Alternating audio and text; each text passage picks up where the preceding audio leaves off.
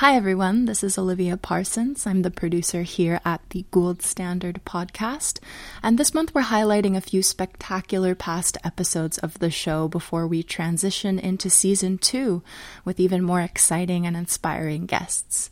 Today we're pleased to feature our conversation with the talented and just all-around delightful Tatiana Maslany, which originally aired back on December 10th, 2020. So thanks for coming along for the ride, and please enjoy.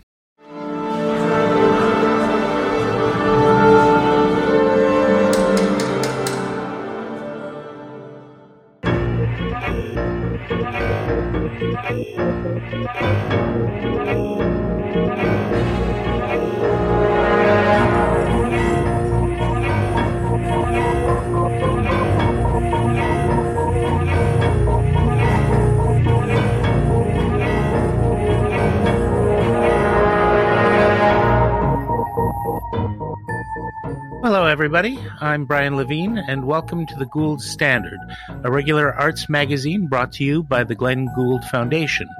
We bring you conversations with remarkable people from across the world of the arts, and if music, reading, theater, dance, visual art, and film are part of your essential soul therapy in these troubled times, you've come to the right place. Be sure to press like, share, and subscribe. Add your comments, pose your questions, and be part of our community of friends and supporters. And to get more great content, please pay a visit to our website, www.glenngould.ca.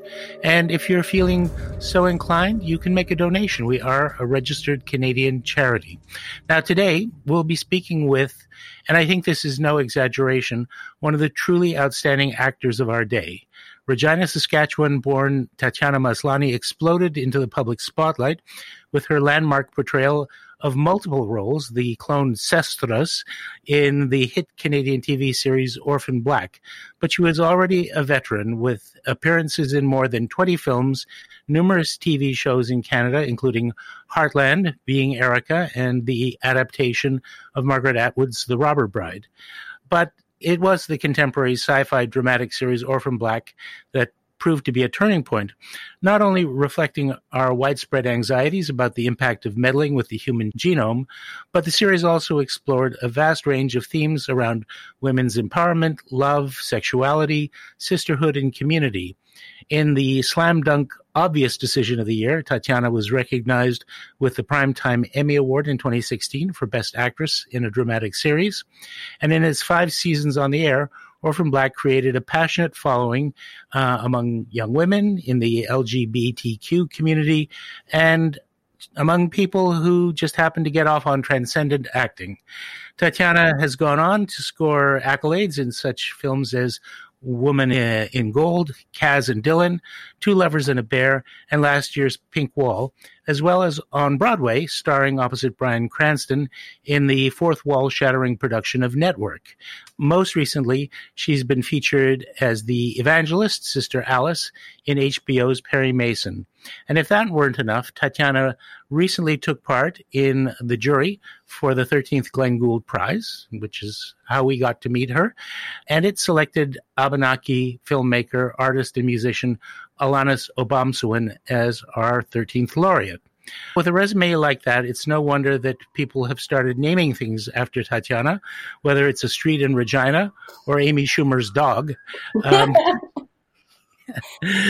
Tatiana, welcome. It's so good to have you with us today. Thank you. I am neither the street nor the dog. Oh, that's good. Yeah.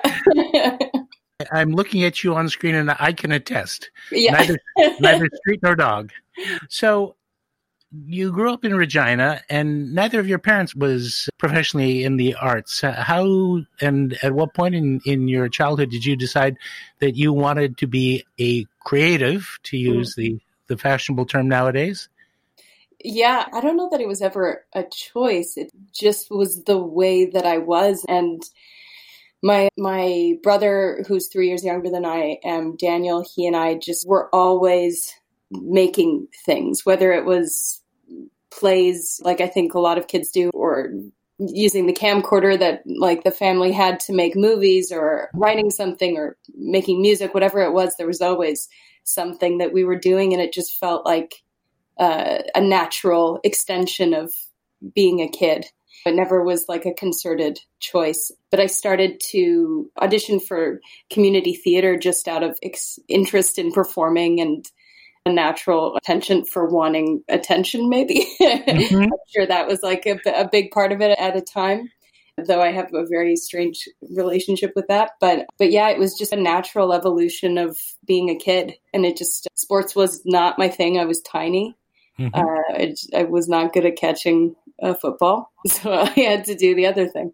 You could have been a tiny gymnast. I could have been a very small gymnast. I was a very small ballet dancer for a time, but then that hurts. That just hurt. Yes, I have it on good authority. But dance is still important to you, and movement. Yeah. Does that become part of the touchstone for you in developing characters? Yeah, it was always part of a creative expression of some kind, or some kind of a tapping into a different way of being or feeling in my body. But it really became solidified for me as a technique for character creation when I started working on Orphan Black. And that was because I had to delineate so many different characters. Music felt like a way into an internal rhythm that I could tap into that was different than my own, and that was different than the previous character. So whether the beat was something that was pulsed, like a quick pace that would then move my body in a different way or move my brain in a different way, my thoughts would happen in a different pattern than if I was listening to something a bit more cinematic and internal. So it was a fun kind of really mechanical almost, but also emotional way to delineate the characters. Mm-hmm. That's really interesting. Now, you were also, and I think you still are, deeply involved with improv, right?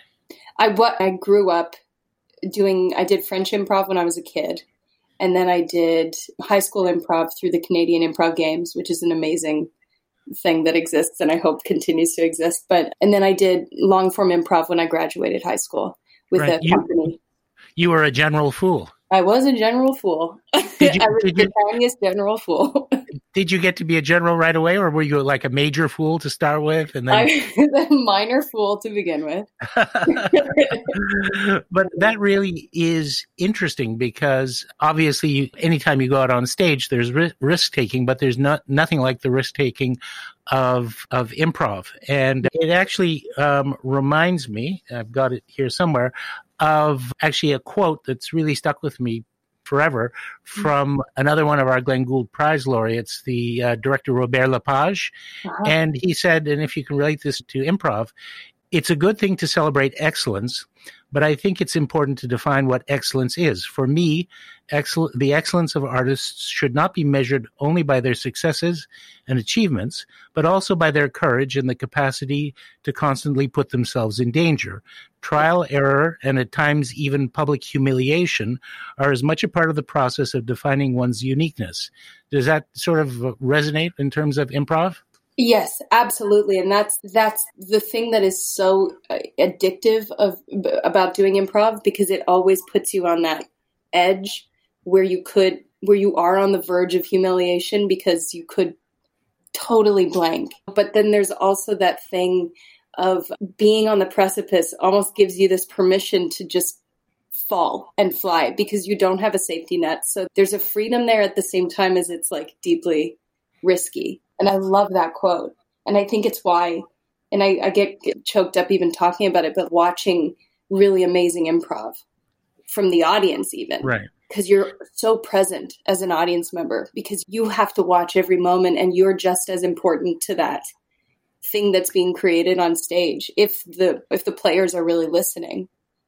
It's a one-time only. Totally. It cannot really be repeated. I always wonder with improv how it is when you're having an argument and you come up with the absolutely perfect comeback 2 minutes too late. Do you ever have that? Every day of my life, yeah. Yeah, but I know you must be totally concentrated in the moment, but at some point a little farther down, it's like, why didn't I say that? Yeah. You know? I think also because in an argument, probably like your defense mechanisms are coming up, right? So your survival instincts come up and they're not necessarily going to be they're not the most clever. And I think sometimes improv also exists in that place that it's not really about like how clever you are. It's about how you take something that is nothing and you imbue it with as much importance as if it were written in a play to be that way. You know what I mean? You endow it with stakes and you endow it with emotion and you endow it with all of that stuff. Total investment. Totally. Yeah. Yeah. It's incredible. I did want to go back to this idea that you were an overnight sensation 15 years in the making, in a classic way, because you'd already been in about 20 movies and dozens of TV shows, and some of those were actually very, very prominent roles, some of them much smaller roles. You were even in a George Romero zombie movie. Did you get your brains eaten by any chance? No, I almost became a zombie. I start to become a zombie and then I get shot. And I was a zombie for 0 seconds. Oh, you missed your big break. I know. I was like almost dead. It was oh my God, it was such a joy. It was so much fun.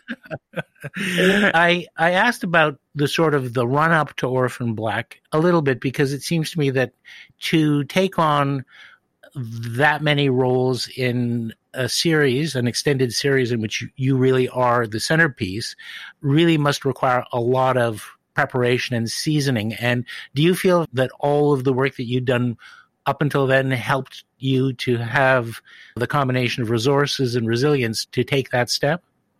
Yeah, I feel like I really believe in the role that you're required to play in that moment is going to come to you. So what you're willing to do will come to you because you're curious about it or you're ready.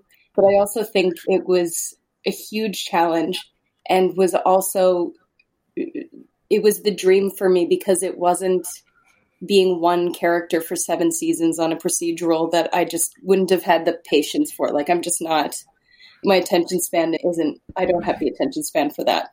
Mm-hmm. So the improv that I'd done, the dance, the voice work, the Meisner, the scene study, the whatever it was, that all felt like it was available to me then. Right. But yeah, and not to gloss over all the work you did prior to Orphan Black. And I think really from the very beginning, there was something extraordinary. I mean, one of the early things that you did that really made an impression on me was when you played another Tatiana, speaking through the diary of a dead girl, a victim of sex trafficking in David Cronenberg's Eastern Promises. Mm-hmm. Even though that's a voice-only role, I really felt, and it's a film with a lot of big performances, I still felt that your contribution really provided the quiet soul at the core of the movie. And even as there were scenes with violence and action and so on, it really kept the film coming back to what it was about. What was that experience like? Did you work closely with Cronenberg? Yeah, that feels like it was so long ago. And what I do remember of that time was getting to, first off, I worked with John Nellis, who is a dialect coach who then I worked with on Orphan Black as well. So he and I have worked together a few times now. And, mm-hmm. and that was the first time that we worked together on the dialect. And then I remember, I think it was like 4 hours in a voiceover studio with David, who was like super patient, gentle, like just really easing me into it. No pressure, just like time and space to try things and to find things, and really emotionally driven. So it was, and of course I was just like, he's like sitting there on the couch. It was just surreal. It's just wild. Yeah, he looks like David Cronenberg. He does, but I think everyone always expects him to be terribly strange because of the subject matter of some of his films. And I remember an interview with him where someone said, you have heads exploding and people being possessed by television sets. And did you have a really terrible, traumatic childhood? And he said, no, I grew up, I was a normal kid in Scarborough. I guess like when I was 12, my dog died. That was pretty tough, but yeah, that was it. Anyway, another really significant milestone for you was Ruby in Grown Up Movie Star. Mm. And for that one, you won the World Dramatic Special Jury Prize for Breakout Performance at Sundance in 2010. You must have felt like you were on top of the world at that point, and everything was going to be smooth sailing from that point on. What happened after that? I take it wasn't quite so clear cut. It was not. No, I went to Sundance and had the most amazing time and was just high on the experience. And then on the back of that win, went to LA for the first time to do that thing and ended up not getting any jobs, bombing in every room I went in. It was just not, it's such a funny thing that you get an award or something and then there's an assumption that you have something figured out. Yeah. But really, it's like that award said more about what it was to be on that set with Adriana Maggs and with Sean Doyle and Mark O'Brien and Johnny Harris and these people who were just so creative. And it was such a safe, wonderful place to create and to play. Mm-hmm. And then the award stuff is whatever. It's beside the point. But I think also there's a kind of a latitude to be a non-typical star in Canadian film that maybe with the size of the budgets and the mindset of the casting directors and all the rest of it doesn't quite so much exist when you head off to LA.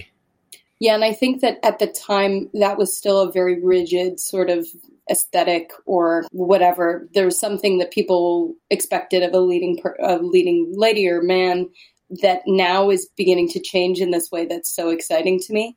And at that time, I think I knew I wasn't like that. I knew I was different, and I loved being not right. I prided myself on that at the same time as I tried to conform to become that. But there was a part of me that innately knew I'm more interested in this thing over here, which is weirder and more darker, or there's more question marks around it than certainties. Yeah, absolutely. What is to become of Hollywood if they start making films about human beings? Can you imagine? Oh, it would be world coming to an end. Huh? We might all feel very seen suddenly. Can't have that. What a Absolutely mess. Not. Oh, no. Yeah, we might not have insecurities anymore about being odd. Exactly. Now, moving on to Orphan Black, because obviously any project that is 5 years of your life and allows you to explore such a range, that's going to be a big piece of any career. I'm assuming that it started off as an audition opportunity like any other, and that you were one among quite a few actors who got the call. When did you start to think that you might have a shot? And did you know from the beginning that this was going to be something special? Yeah, as soon as I read it and read the sort of premise, I felt like this was such a once-in-a-lifetime opportunity as an artist to get to try this.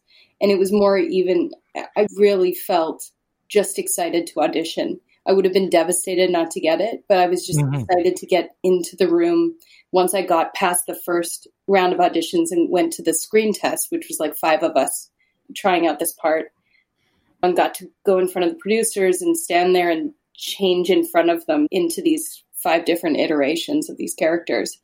That was enough for me at the time. I was just excited to get to do that. I was excited that it was such an unheard of challenge, that it hadn't been done before, except in certain contexts, but it really did feel special, and it felt such a chance to play in a way that gave into the artifice of performance as well. The fact that it's a performance, that there's a gimmick so you can lean into it, that you can't when you're just doing a straight drama. It's a different thing. Mm-hmm. So in the audition, you did Sarah and Alison and Helena. No. And no, you didn't do Helena. Helena, I didn't know existed until I was on set of episode 2. Okay. There's a serial killer coming up next episode. What do you think she should be? So Cosima? Cosima, Sarah as Beth, Alison, and just Beth or something like that. Or it was or maybe it was those 4. I think that was it. Yeah. So the main accent that you needed to do there was Sarah's. So you spent a lot of time being Cockney leading up to that, right? That's right. Would have done my mom's heart proud. Oh, was she? Yeah, both my parents. Yeah. Where from? My mother from London and my dad from Liverpool. Oh, no way. I lived in Liverpool for a couple months. Ah, great. Well, my father was a lifelong fan of Everton, and consequently, he died of a broken heart. Oh, no. Anyway, what strikes me about Orphan Black is, yes, it's great science fiction. It's great adventure. It has the concept of a shadowy organization that seemingly menaces people's lives and that they're powerless to resist. All of those are really strong features in terms of the plot, but it's really a show with an enormous heart that uses that science fiction artifice to, illuminate this incredible range of relationships and issues, identity and representation, the loss of freedom and agency for individuals in a corporate dominated environment, sisterhood, community, love, healing, and acceptance. And were you surprised at the level of passion that the show was received by, and especially in the LGBTQ community?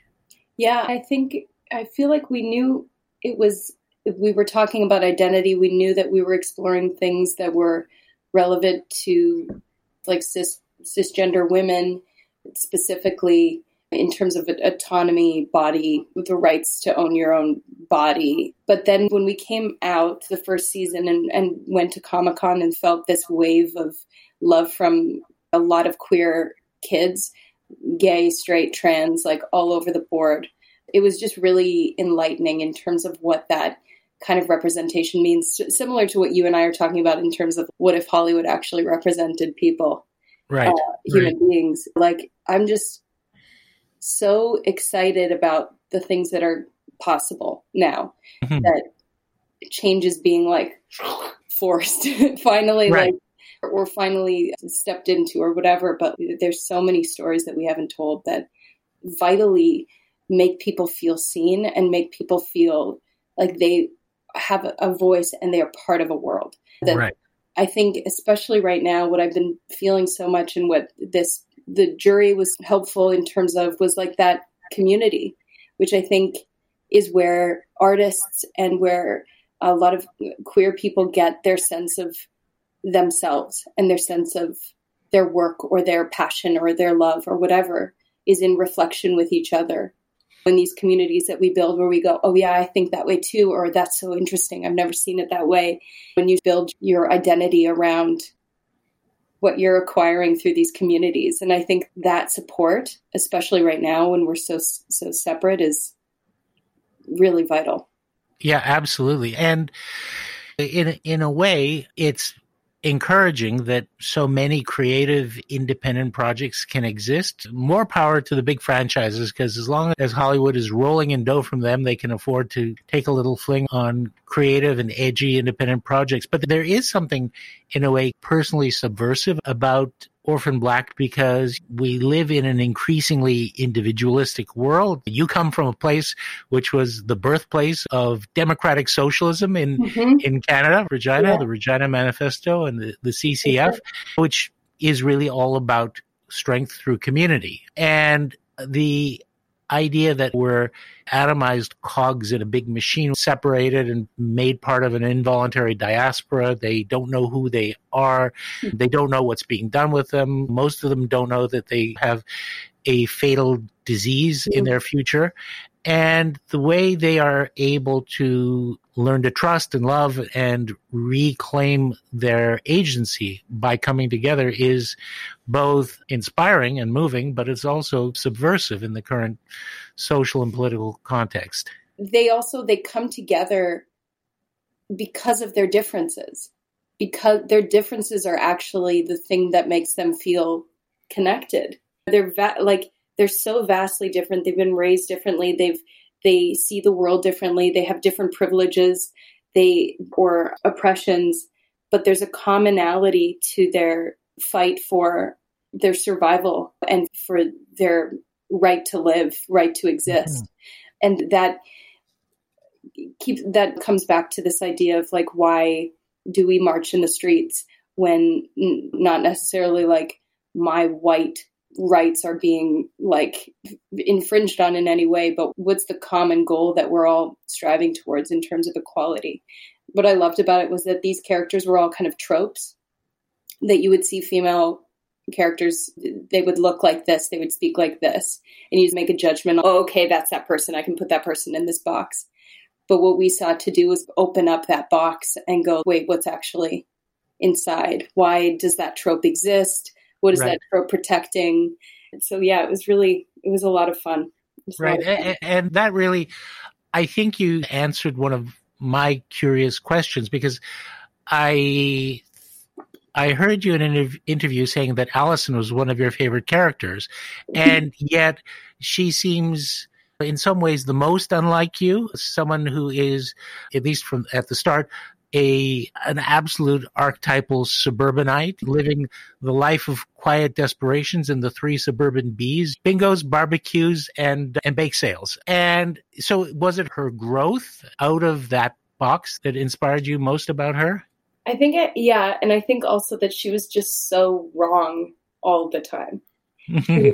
She was so adamant that she was right, but she was always wrong. And I love that about her. Like, she upheld this idea, and I think a lot of cis women, trans women can relate to this, but this idea of perfection, this idea of perfect femininity, whatever that is, takes so many forms, but that kind of rigid heldness, holding, and then was really crumbling inside, and was really the biggest mess of all, and really was making the most kind of egregious messes that were.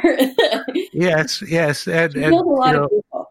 I wonder who she voted for in 2016. I don't even want to talk to her about that. I hope she regrets her choice. Right. I should say we are 4 days away from the U.S. elections. There is a certain extra frisson in the air, a certain crackle of anxiety. I don't even know I can't even imagine what's going to happen.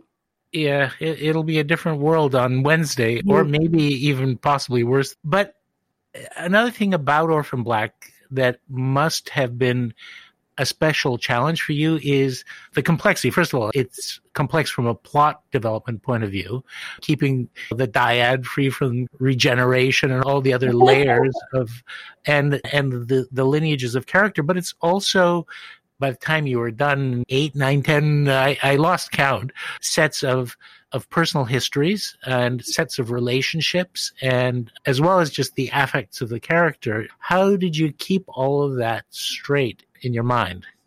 It became a muscle, really, and it really continued to be what I've always, I think, because we were doing so much so quickly, because it's Canadian television, so it moves at the fastest pace possible, no time. I had to trust my instincts in the moment. I'm not a plot person at all. I've seen certain movies over 50 times, and I'm still figuring out what's happening in it, but I'm so enthralled by how it's happening and how alive the performances are, or how emotional it is, or whatever it is. What's a 50-time movie for you? A Woman Under the Influence, Shaun of the Dead, There Will Be Blood. Like, honestly, A Woman Under the Influence, I'm still like, oh, she went, oh, okay, I see. And I've watched them so many times. Wow. But it's not about the 1, 2, 3, 4, 5 of it, the linear of it. It's something about the human experience in it. Absolutely. Oh, you know what I mean? For sure. Similarly, when I approach something that's super plot heavy, I obviously do that work, but I also then have to let go of it and trust that at the same time, an editor might move this scene and move it over there, or take this breath out of there, and then suddenly it means something totally different. Right. The only thing I can really take care of is in the moment, listening to my scene partner, and being alive with who the character is. Yep. And There are script consultants on set to make sure that, yeah.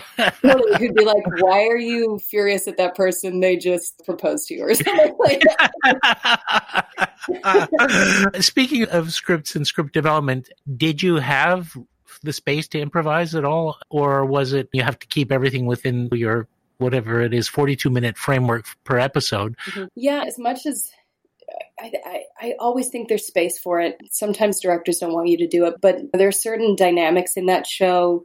Sarah and Felix, so with Jordan Gavaris, that was always crackling with improv. Alison and Donnie, so myself and Christian Brune, we played so much. So the cameras would roll for 30 seconds after a take because we wouldn't shut up.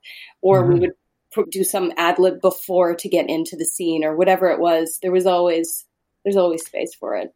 And those relationships come across as being particularly real and nuanced, and you sense the history of the characters together. So it obviously paid off. Yeah. So back to Helena, and I realize in some ways she's the most extreme character in many ways. She goes from being this shadowy serial killer, and then you find out about the unbelievable abuse that she suffered as a child with the nuns, and her growth in some ways into being able to love and embrace motherhood and her sisters. That is also, in a way, the most extreme arc in the show. How much of a struggle was that for you to make that real?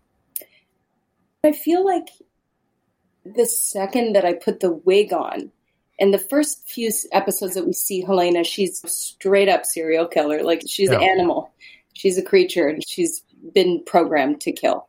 Yeah. But putting the wig on and having the makeup, I looked in the mirror and I immediately burst into tears because I could just feel I felt her, and I didn't know what it was. And I just knew that there was a deep well of pain there that was screaming out. And that's why she was so violent and why she was so angry, and this loneliness and this otherness that she embodied. It was always instinctive to me that there was a shadow to her, that was something else. There was a yearning for something. She just didn't have the skill set. She just didn't have the tools.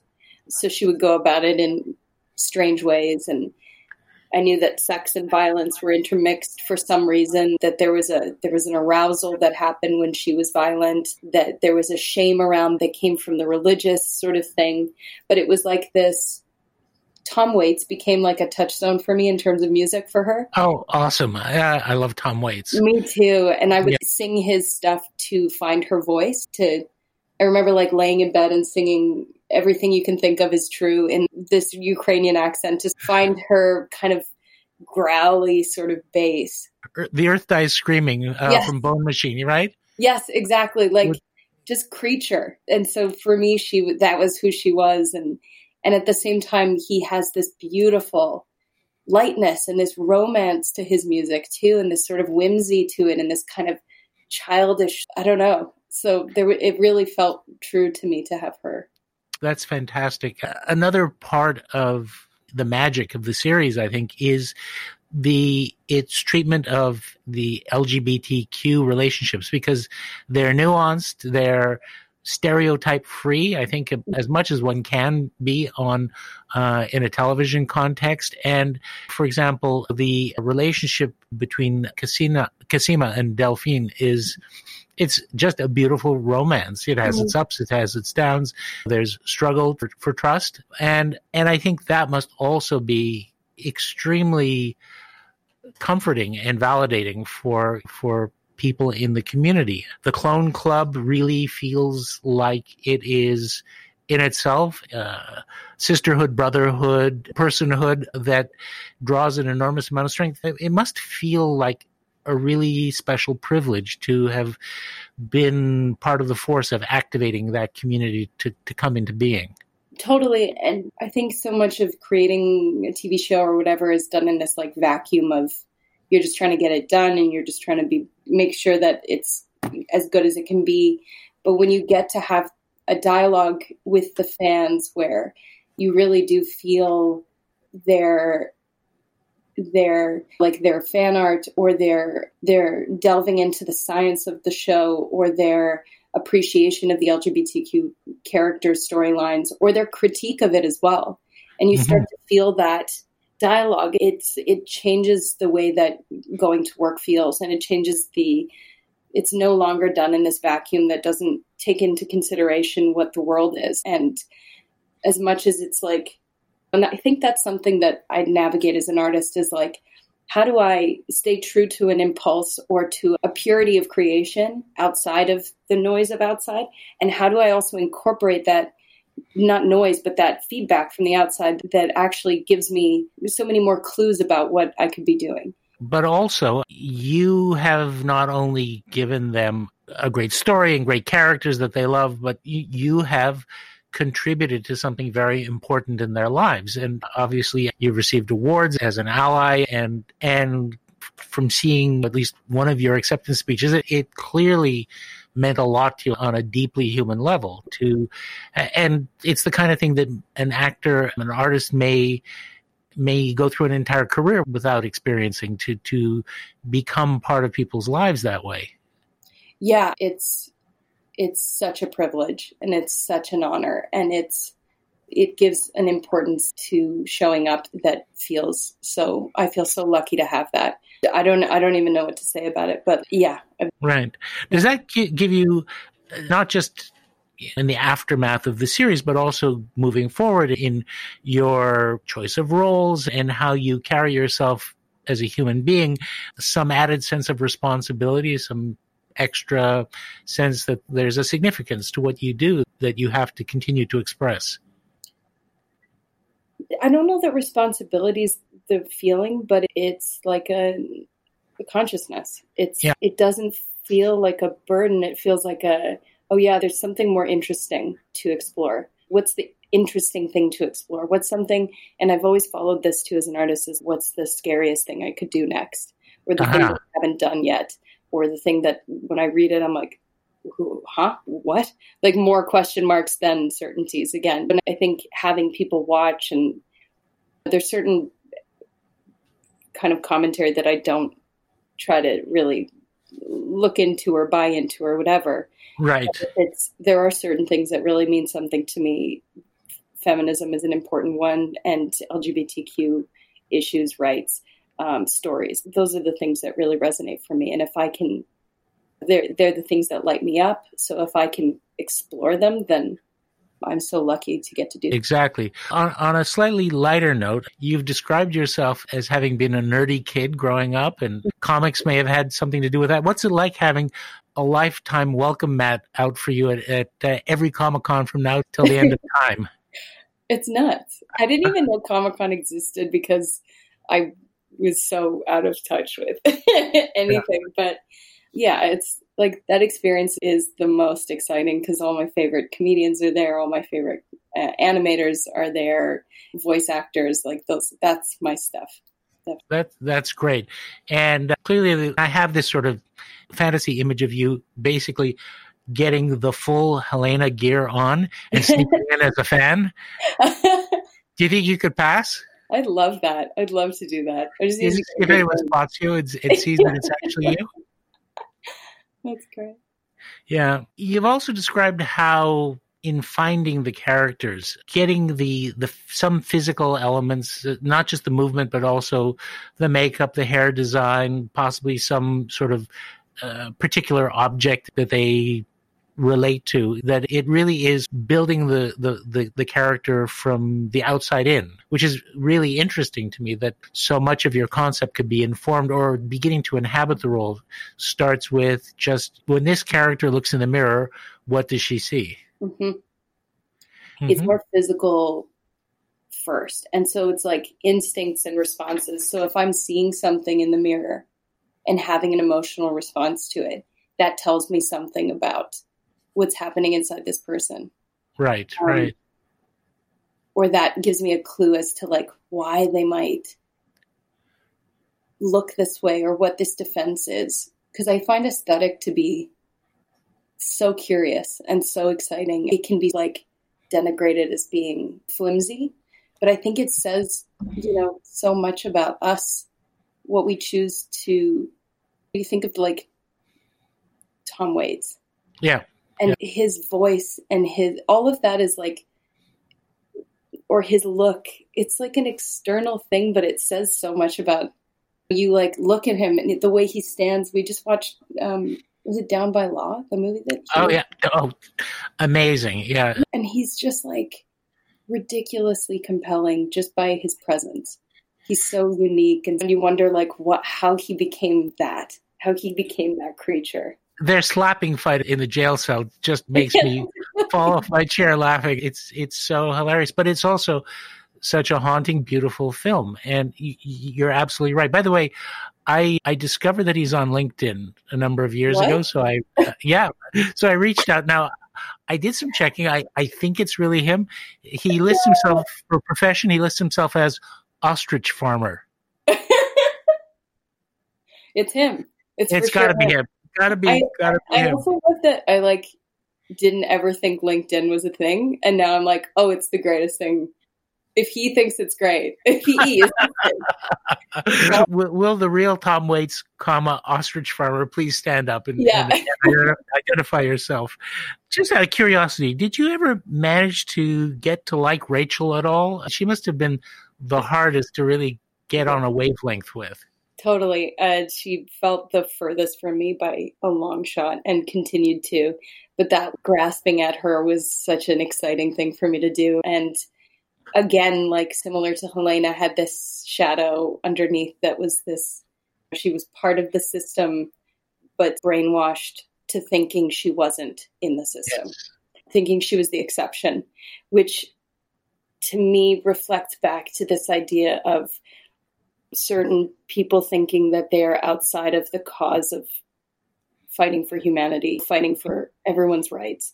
Because, and I think a lot of women who voted for Trump think that they are exceptions to this, to his misogyny, or they want to ally themselves next to the power because it's safer. And so they compromise or think that they're outside of it. They couldn't be taken down. And I think that's where Rachel exists, in that place of like, I'm protected, when really she's just a pawn. I don't recall when someone tried to explain to her how horrible dyad is, for example, her saying fake news. But anyway, speaking of which, now you oscillate back and forth between LA and Canada. What is it like trying to explain your Canadianness to Americans, especially in the time of Trump? It's very strange to be there, for sure. And I don't know. I think that I don't feel so far away from what's happening there, because it feels like maybe just the most noisy expression of what's really happening everywhere.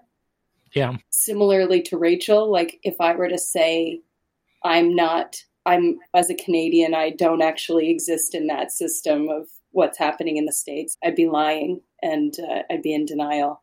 I do think that Americans just do it louder than we do. And we have so many, and that's why Alani's, her work was so exciting to discover when we were on the jury, and to see how she's shedding light on so many issues that we have in Canada and so many voices that haven't been heard. Absolutely. And you're speaking of Alanis Obamsawin, who you were part of the process of choosing to win the Glenn Gould Prize.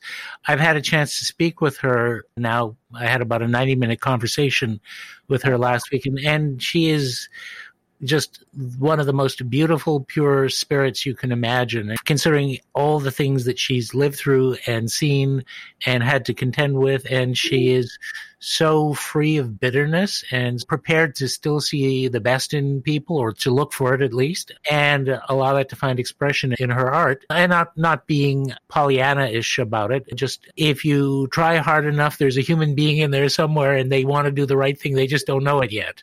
Yeah. And I think about how an artist continues to create when they are told that they shouldn't, or are that's just so exciting. Exactly. Speaking of creating, do you see, I noticed you had some producing credits on Orphan Black. Do you see more producing and possibly directing in the future?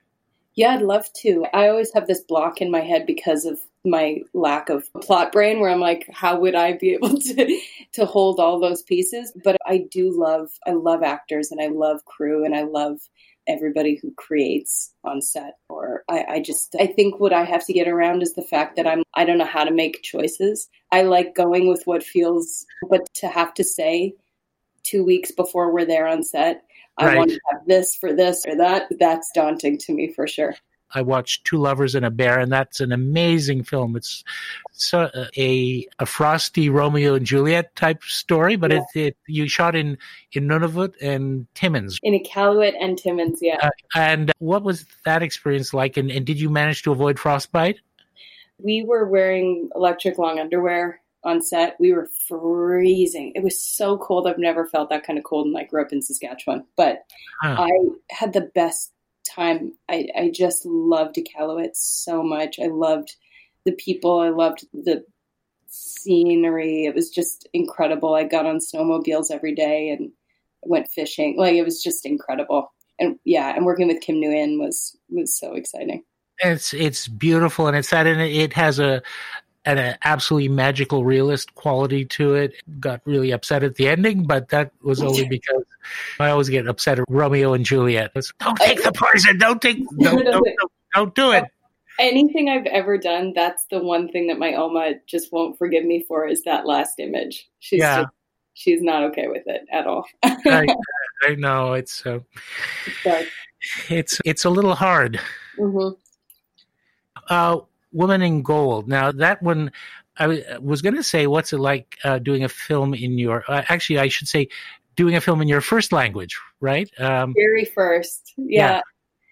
So I spoke German throughout that entire film and have had a history of learning German and speaking it with my family and studying it in high school and university, but then playing a native speaker who speaks with a specific dialect and is of a certain class, all of that stuff contributed to it being way harder than and it really is two films in one. It's so you probably, I'm going to guess, like never encountered or interacted at all with Helen Mirren or Ryan Reynolds. You were with the Vienna cast, right? Yeah, Helen and I passed each other and nodded, and that was about it. Yeah, but we were in Vienna. Yeah, it's very persuasive. It's really compelling, and obviously you have these incredible sets and the historical backgrounds. It must have been a trip to do. Yeah, to be filming in the locations where it actually took place and to be walking in the streets where these things would have happened was really, you can feel that resonance for sure. Absolutely. And then back onto stage, which is where you started, Network, that really was a unique production. You ended up out on the street for part of the show. The audience ended up on the stage eating, literally, like there was no fourth wall. In fact, there was no back wall either. Was that in a way even a bit scarier because you're in character and you basically are out in Manhattan on the street? Yeah. Were you nervous going into that? And how did it all feel in execution? I feel like those elements, like having the audience on stage, or the fact that we warmed up on stage before the show while the audience was filing in and they could watch us, or going out into the street, those were the elements that were actually the most, they felt not the safest, but like the most true. There's so much artifice in like, we're going to go prepare backstage and then we'll present to you this thing and then we'll step away. And we really hope you believe it. But if you break all of that down and you mess with what is real life and what isn't, not only is it thematically so important to Network itself and to what was going on in terms of Trump and everything, it also just feels like you don't, as an actor, have that switch where it's like, suddenly now I'm acting. And the same way as it was to be on stage and have camera suddenly in my face, and suddenly I'm in a close-up. So before I was performing to 1,000 people, and now I'm in a close-up of just my face. It also destroys that myth of there's a difference between a stage performance and a screen performance. I think we're huge in life, and that hugeness can live on camera in a real way. Most recently, you've been Sister Alice. You've been an evangelist, and that must be in a way, a different experience of theatrical power and the way that power can be both used and abused and also take possession of you. What have you been learning about performance per se through that role? Yeah, I loved Sister Alice because she has this performance identity and then her private. So there's a public and a private, and we get access to both. But the private life is even becomes messily controlled by the public. And the expectations on her as a public performer versus as a private person, it feels really prescient in terms of everything right now, access to people's lives on the internet or whatever it is, that we never have enough of somebody. So that was really interesting. And just also what that religious fervor can do in terms of giving people in the crowd a sense of hope and belonging, community, but also warp your mind. Yes. Into believing that that this baby is raised from the dead, or that this man can walk, and how the power of oratory can lead people to part with reality and do, once they're in the palm of your hand, terrible things. I understand that you modeled her a little bit after Aimee Semple McPherson, and her heyday was the same time that Hitler was doing the same thing with oratory across the oceans. That's a very dangerous power in a way. Yeah. When you think about, what it is to be part of a mob or a group that is listening to somebody affirm your greatest fears or your whatever and tell you that they're a safe haven. And also what was happening with Aimee was that the world was in a very hopeless place. Yes. And needing a boy in that, needing some kind of safety place to go that they could feel like there was a chance at redemption, right, or whatever. And I think she wore like furs and like expensive coats, and she was like a star at the same time as she was preaching humility. At least she didn't say "Make America Great Again." She did not. No, because she was from Canada. That's right. She was a Canadian. Yeah.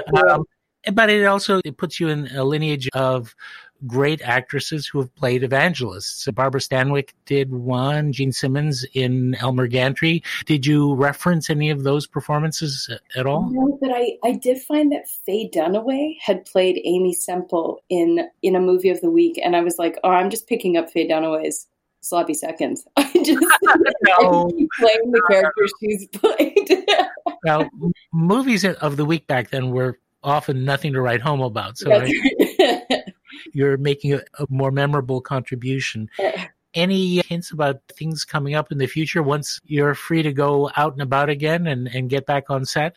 The thing I've been doing during quarantine has been like what I think a lot of actors are doing, which is voiceover. And I did a cartoon called Harper House, which should be coming out soon, or actually I think they're just starting animation, but it was so much fun. And it was like such a joy to get to tap back into a super creative thing and still wear my PJs. That's right. Would you like to do more of that? And because it's a medium, a lot of people think CGI animation, big Pixar type films, but it could be almost anything, and it could go almost anywhere depending on who's producing it, what the script is, and who's animating. Totally. And I'm such a cartoon nerd. Like, I just love cartoons. And I have so much reverence for like voice actors, but also for animators and creators of cartoons who are pushing the boundaries of what a world can look like, what a person can look like, how we can tell a story. BoJack Horseman did such incredible work with messing with our expectations of what a TV series could be. There's this show called The Midnight Gospel that I just became nuts about early quarantine that just breaks all of the conventions that you would expect and just is the most absurd thing on the planet. And right. I love that stuff. And we all owe a debt of gratitude to South Park. Right. Totally. Yeah. Totally. Absolutely. I remember when Bigger, Longer, and Uncut came out, their first feature, which of course was the place that the world learned to blame Canada. And I was buying a copy in a Best Buy in upstate New York for a friend. And the clerk, who was probably about 19 years old, she stopped and said, "Oh, is that good?" And I said, I saw it in the theater and I thought I was going to die. I laughed so hard. And she said, "My father just loves that show." And I said, "Really? What does he do?" "He's a construction worker." And I thought, that's amazing. That's amazing. In upstate New York. Yeah. So anyway, keep fighting the good fight. Keep exploring. Your work is amazing. And it's really been just a delight to chat with you. And when you have something new that you want to tell us about, you're always welcome to come back for another visit. We love you here. Keep coming back to Canada. Don't ever go away. I won't. Thank you. I really appreciate it. I had so much fun. Thank you. Right. Thanks so much, Tatiana. Bye-bye.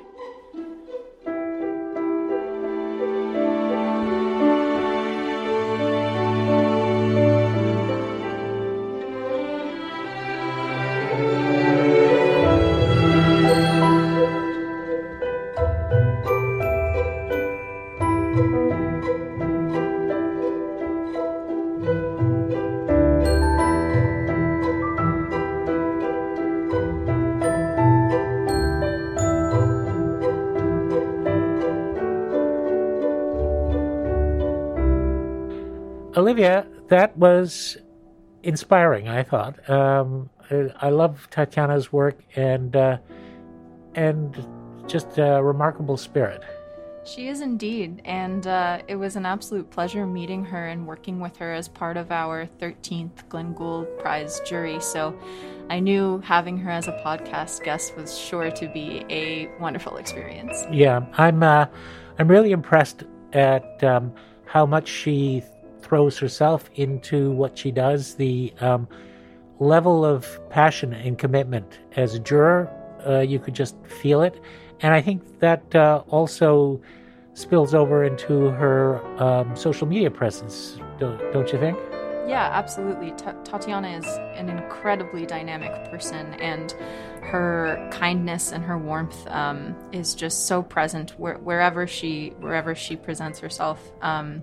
Yeah, she is quite the activist, and I really appreciate her using her platform like Instagram to give voice to those who may not always have one.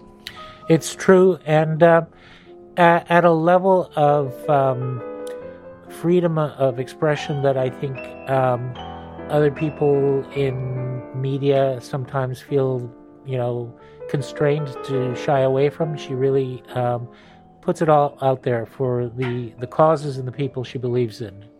Yeah, and that's what makes her so admirable and just a wonderful human being in general. Yeah, exactly. And what can I say? She comes from Regina. How could she be otherwise? Yeah. Very true. Anyway, we will have another great episode of the Gould Standard coming up. Please, friends, remember to like, share, and subscribe. Please think about donating to the Glenn Gould Foundation. You can find out how at www.glenngould.ca. And Mr. Edison, if you would now kindly play us out. Thank you, Mr. Edison.